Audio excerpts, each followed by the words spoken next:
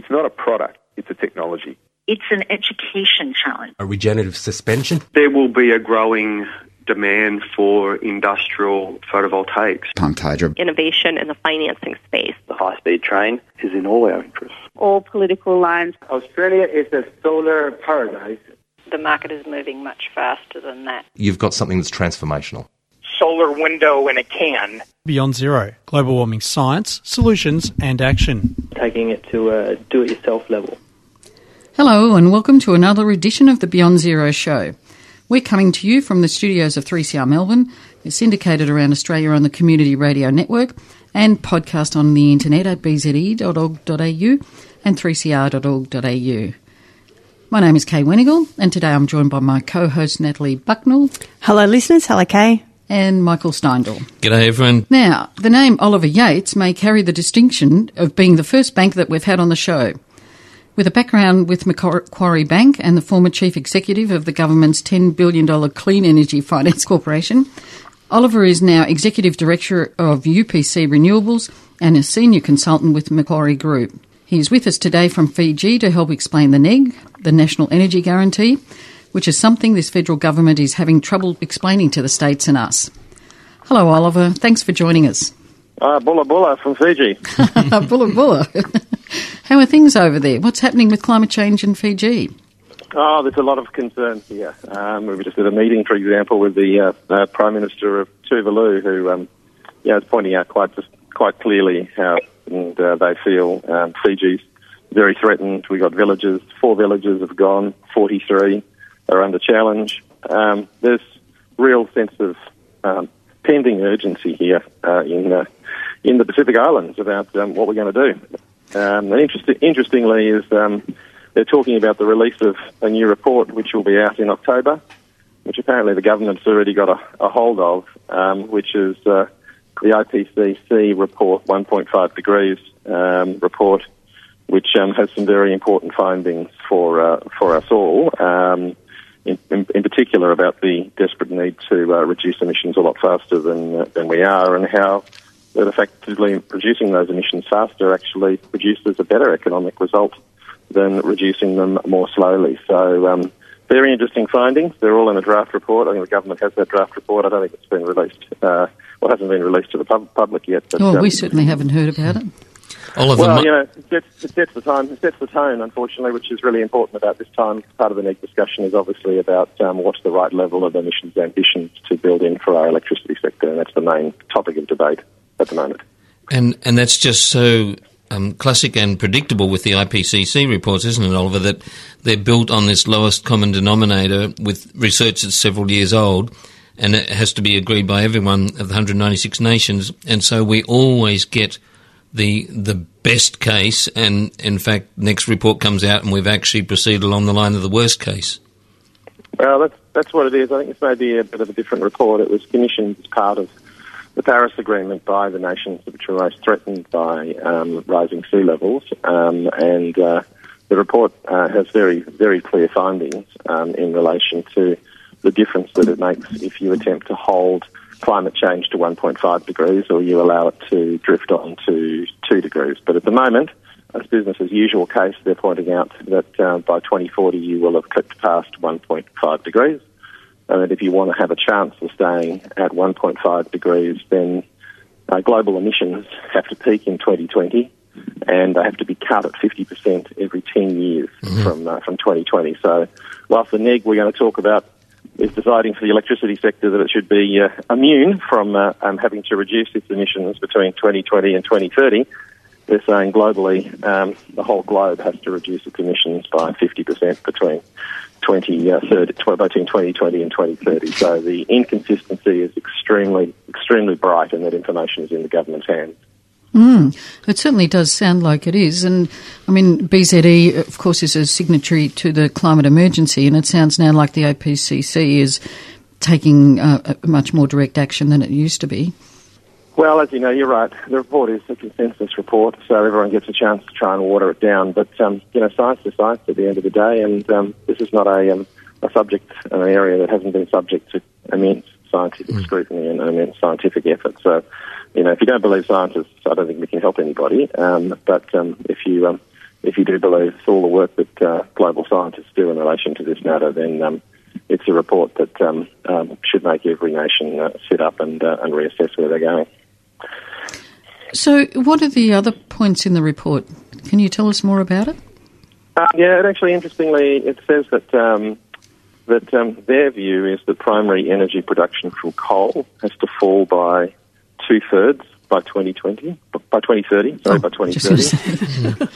So the idea that we'll be keeping our coal fleet running, well into the 2050s or beyond, which is what the government's current view is in Australia, is again completely inconsistent with any form of good science in relation to the reports that they have available to them. And I think they need to understand that we have a responsibility to other countries, and that if countries like these suffer damage, then Australia suffers damage as well. When we will suffer damage, you may not be able to see it as much because we're a bigger country, but that damage is going to be occurring to us, it's going to be occurring to our ecosystems, and it's going to occur to our environment and our children's future. And the real question is how do you, the report actually points out that in that range between 1.5 and 2 degrees is that it's irreparable damage that's done, and we shouldn't be condoning any activity that results in irreparable damage to a nation or a world or a country that we need to leave to others. Especially as the richest per head in the world and with such wonderful renewable resources. That's right. Well, it's easy for us in Australia to actually meet those emissions targets. Yeah, and we've had our carbon. We owe it to the rest of the world, in my opinion. Oliver, so coming to that fight locally, you've been a lifelong member of the Liberal Party, but you'll be remembered for leaving a Liberal Party $10,000 a table fundraiser last year when Liberal Senator Jane Hume presented a rock dressed up as a piece of brown coal to congratulate Scott Morrison on his lump of coal in Parliament stunt.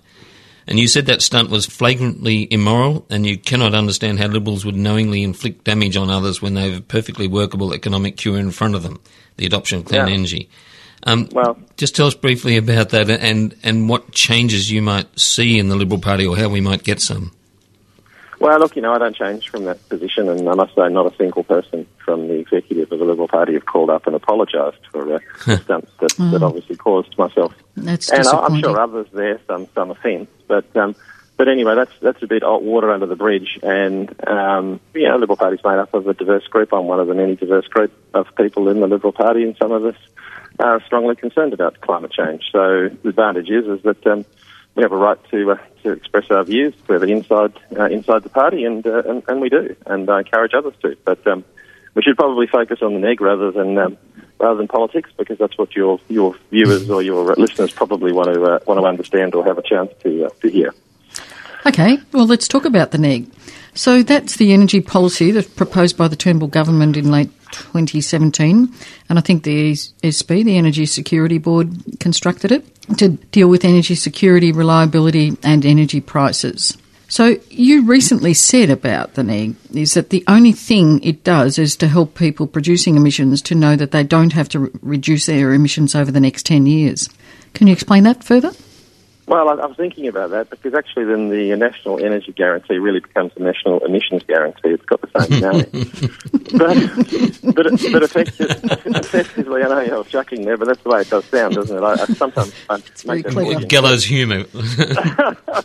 But the system actually lays down an emissions target for the electricity sector, which is based on an assumption that the electricity sector only needs to do its portion of the work that we need to do to reduce our emissions appropriately to meet our Paris target, the current Paris target, which is already largely inappropriate. Mm-hmm. And what they're trying to do is, because it's a 2005 to 2020 target of a 26% reduction, they're saying, if the electricity sector does a 26% reduction between 2005 and 2030, then it's done its share of the work, and the rest of the economy that will have to do its portion of the work. Now, the issue with that is firstly, by the time the NEG starts, obviously it's not 2005 when the NEG starts. The NEG doesn't start until 2020. We've already met the whole target. So the electricity sector, as a result of renewables coming into the system, has already achieved 26% or, 20, probably 24, I think it is, 24% reduction. So effectively what you'd be locking in place there is a scenario where you're indemnifying that sector and saying that sector, congratulations guys, you don't need to reduce emissions now for the next 10 years because the government is trying to put in place that once this lock comes into place, no change can be made to that emissions profile for 10 years. So the electricity sector gets an emissions guarantee, for want of a better word. They could continue to emit at the same rate between 2020 and 2030. And that's probably the biggest problem with that policy. The other core problem with that policy is, if you're going to try and do this on a sector-by-sector basis, we know how you can reduce emissions in the electricity sector, but you tell me how you're going to reduce emissions in the aircraft sector or the transport sector or how you're going to do it in the steel sector. All of that has to be done. Or agriculture. Yeah. And what you're talking about, let's take the easiest one to visualise is, let's say, the aircraft sector. Well, the aircraft sector has probably risen by 30% since 2005, between 2005. And now it's saying, well, we're at 2020 and we're going to have to suddenly reduce ourselves down by 26% from that point. Well, it'll be about a 30 or 40% cut because none of those sectors have actually reduced. So and they're the more expensive sectors. No, we know how to do this in electricity and we know how important it is to do it in the electricity sector because the electricity sector permeates the whole economy.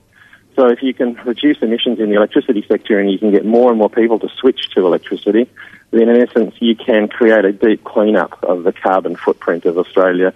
And we can do that in Australia. It's cheap, it's easy, it's doable. Well, that's right. I mean, if renewables already are economically more cost-effective, why wouldn't you do it? Well, the argument in relation to the NEG comes around to balancing change with security. And there's two parts to the NEG, right? There's the design of the mechanism of the NEG, and then there's the underlying policy debate. And with all hats off to the ESB and Kerry Schott. They've done a great job in dealing with the design characteristics of the NEG, so how a NEG would work. So that's kind of like a tool. So you've got a tool. The tool basically is designed to create a system that ensures that the long-term generation assets you have in the market that are available to provide power at when you need it actually match the long-term demand profile. And so in other words, that's what the security part of it. And then what you're saying is, as well, as long as you've got those type of assets and as long as you've got long-term supply assets meeting long-term demand and they've got an overall emissions profile that's appropriate, then you're on the right path.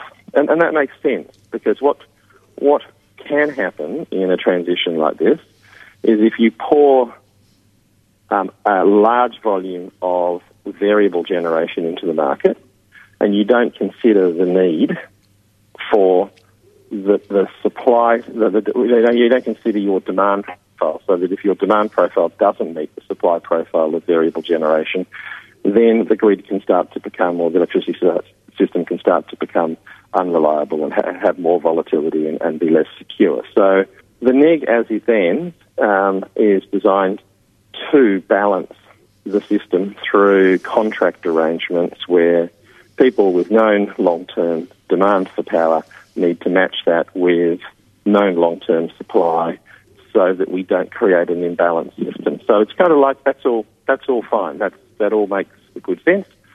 The only real question in relation to this, and the big elephant in the room and the thing that government is just completely ignoring, is what is the appropriate emissions profile for that generation that is in the market providing that power. What about the impact on pricing, Oliver? Because that's been a big aspect of the debate around the NEG, whether it would have a positive or negative impact on pricing.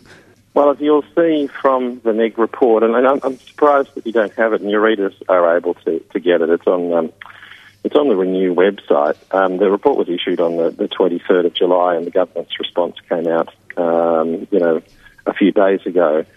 In relation to pricing, it says two things. It says, very clearly, it states, by the way, the big reason for reduction in prices from 2007 to 2020 that's already expected, so that's already now locked into the market, the big cause of that reduction, which is about $550 worth, I think, the biggest portion of it, is driven by, guess what? the arrival of renewables. So, in other words, the rush to conclude the build that's required under the RET, and then also falling renewables prices have been the biggest driver, and they will be the biggest driver and cause of electricity price declines. Then what happens is under the NEG, basically we stop building, but they're then claiming that miraculously somehow we end up continuing to save an extra $150 than if we did something else. Now, that's all very nice to say an extra $150, but you've already saved $550. And if the government was really good at forecasting electricity prices and controlling the electricity system, we wouldn't be having this debate now, would we? So, of course... a bit of scepticism there. Have you ever seen a government report come out which didn't say that what we're doing is going to save you money? I mean, it wouldn't be very popular. So models are models. They'll come out with whatever anybody wants them to say. Absolutely.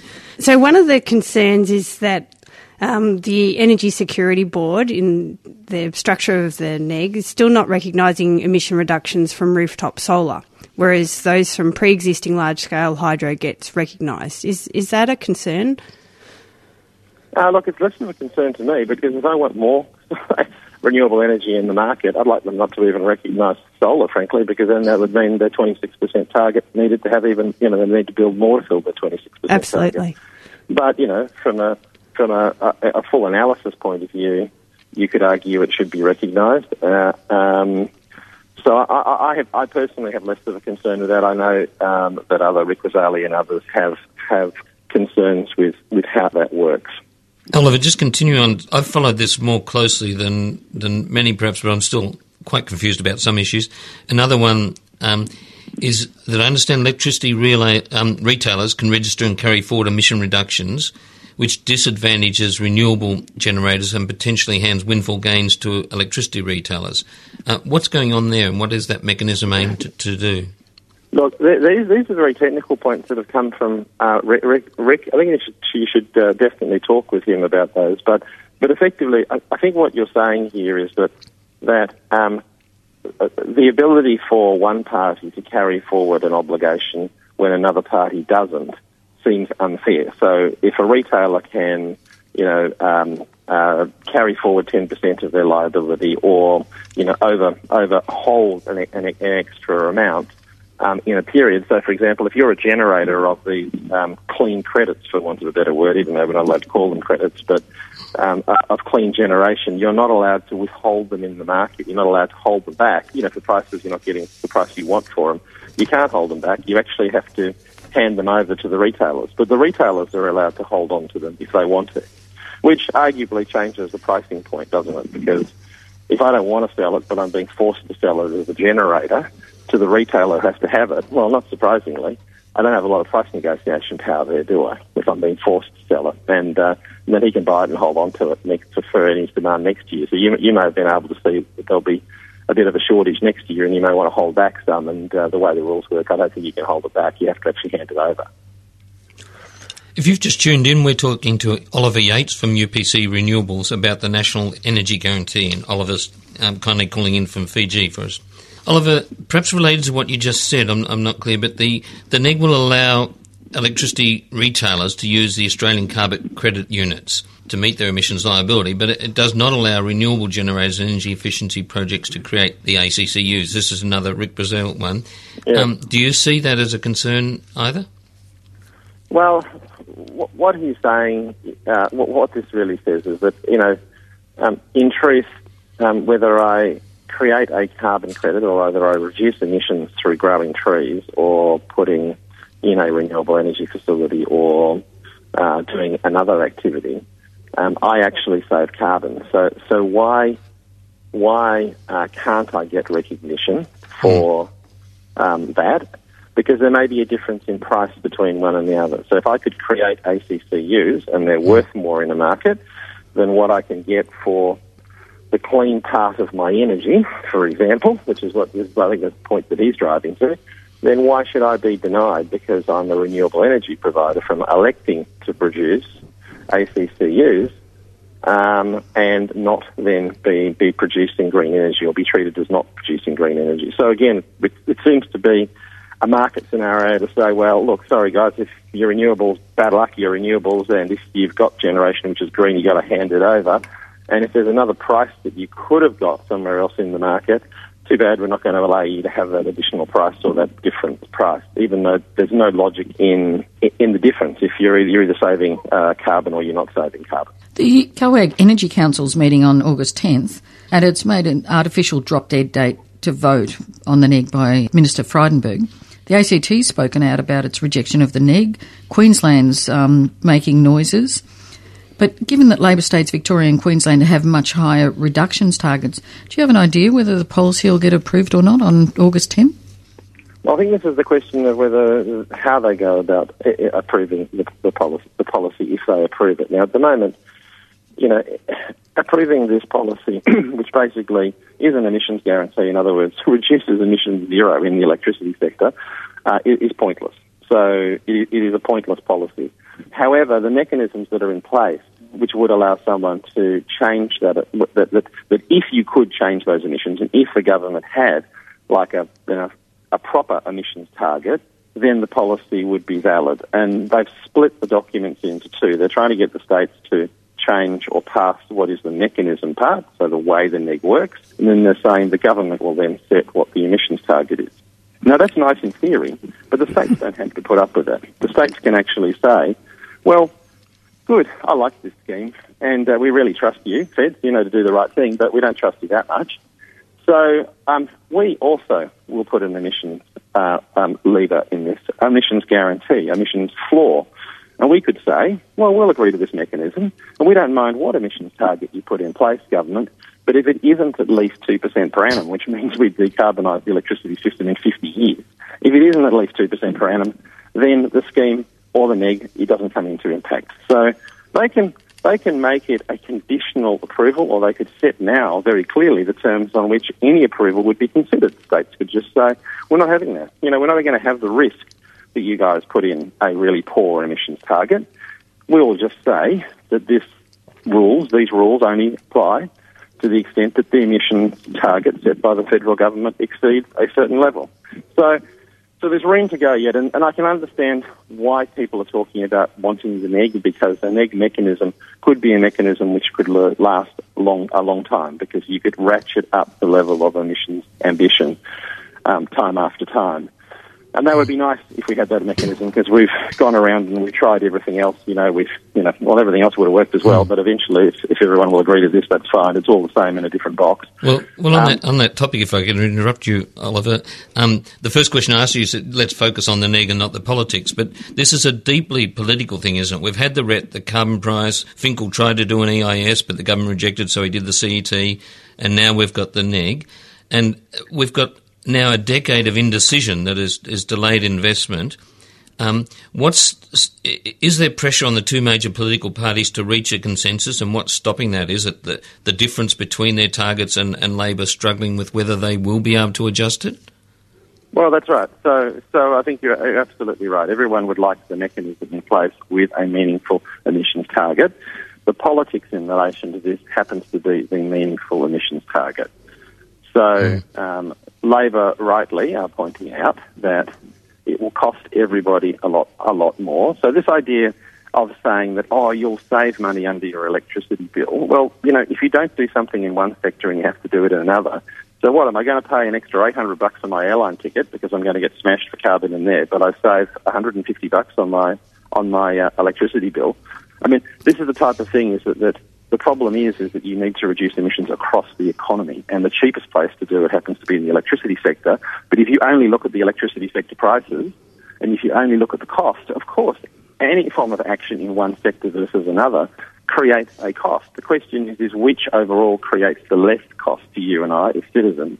And we know that the cheapest place to take meaningful emissions reductions is in the electricity sector. So it's political, but it's also economic. It's raw, sensible economics, which is the reason why this government, which claims itself to be good economic managers, should clearly be able to understand that we have to reduce our emissions, nationally across the board. We should do it in the way which is the cheapest overall for the consumer, which is where the electricity sector is. So it's very clear that the Labor government should not even contemplate this with this low target. But understand why people keep saying, it'd be really nice to have agreement over a mechanism. It'd be really nice to have an agreement over a mechanism.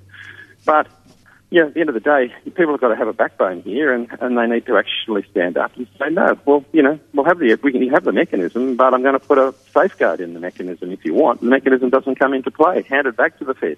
If the states wanted to do it, they can say, here you go. We're handing it back to you now. The mechanism's in place. There's now a floor on those emissions that you must have an emissions target which has the following profile or higher, or otherwise it doesn't come into operation. You take the ball. So AEMO has made it clear that something like the NEG is vital. So what will happen if the NEG is rejected by the states? Nothing, because their argument is it's vital. With the emissions profile the government has got here, it's not vital. AEMO already has the tools in place to enable grid stability. That's what it's been doing. Yesterday, last week, last summer, it has the ability to go forward and demand generation be available if it foresees any future shortfall. But I would be saying longer term, you do need the right policy mechanism to try and make sure that the supply of energy is available to meet the demand. And that can be done in numerous ways. If the government was saying to AEMO, there is no possible way and there are no other tools possible, this is the only tool you'll ever have, then the NEG would be critical to it. But AEMO's got plenty of other tools, and any future government or any other arrangement could be put in place which would enable them to provide the same security to us as consumers that there will be the type of electricity there. So, it's a bit of an ambit claim if you put somebody in a room and say, you've only got 2 bottles of water to drink out of. One's poisonous. If you don't drink that, you'll die. That's a bit tricky. I'm going to die anyway because I haven't got anything to drink. So okay. Unfortunately, Oliver, we've just run out of time. That's all right. Thank you so much for ringing in from Fiji, and I hope your discussions go well there. And I hope any of these IPC reports and others will help. I think you should watch out for them because they give a better indication of what type of emissions target we should be setting. Yeah, good point. And maybe the government is rushing this through, trying to sneak it through before this report is public. Yep, good point. That might explain the artificial deadline of the August 10th. Yeah, could be the artificial deadline. Wouldn't that be an immoral stance? We've been speaking to Oliver Yates from UPC Renewables about the National Energy Guarantee. Thanks again, Oliver. Thank you. Bye-bye. The Beyond Zero show is brought to you by the Climate Change Solutions think tank Beyond Zero Emissions and is recorded in the studios of 3CR Melbourne and syndicated around Australia on the Community Radio Network. If you want to listen to this show or any of the others we've done, go to the BZE website and click on podcasts. If you can donate to cover airtime costs, please go to the website and click on the donate button. Thanks for listening, and we look forward to you joining us again next week. Beyond Zero Emissions is an internationally recognised climate solutions think tank that is focused on solutions, not problems. Become part of the solution by becoming a monthly baseload supporter. Go to www.bze.org.au to find out more. bze.org.au. You've been listening to a 3CR podcast produced in the studios of independent community radio station 3CR in Melbourne, Australia. For more information, go to allthews.3cr.org.au.